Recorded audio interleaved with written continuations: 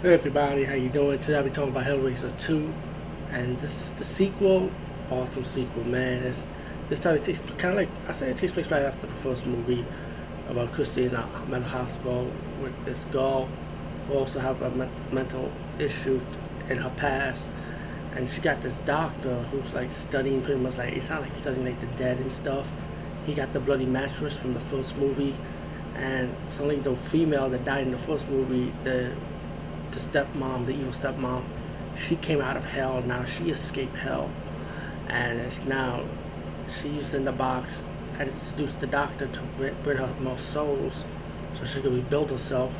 While Christian is back, summoning the dead this time, summoning Pinhead again, and let him know another one escapes pretty much, and you know, it's about up to her to protect the girl in the mental hospital with her and stop Pinhead, while the doctor lets us say that he would become a Cinnamite also, and he wants to become the reward of hell. Great movie, man. I like the special effects for this one. I like the Cinnamite bites, how they look. This one to me was much more scary than the first one, which I thought the first one was scarier. But definitely check out Hellraiser 2.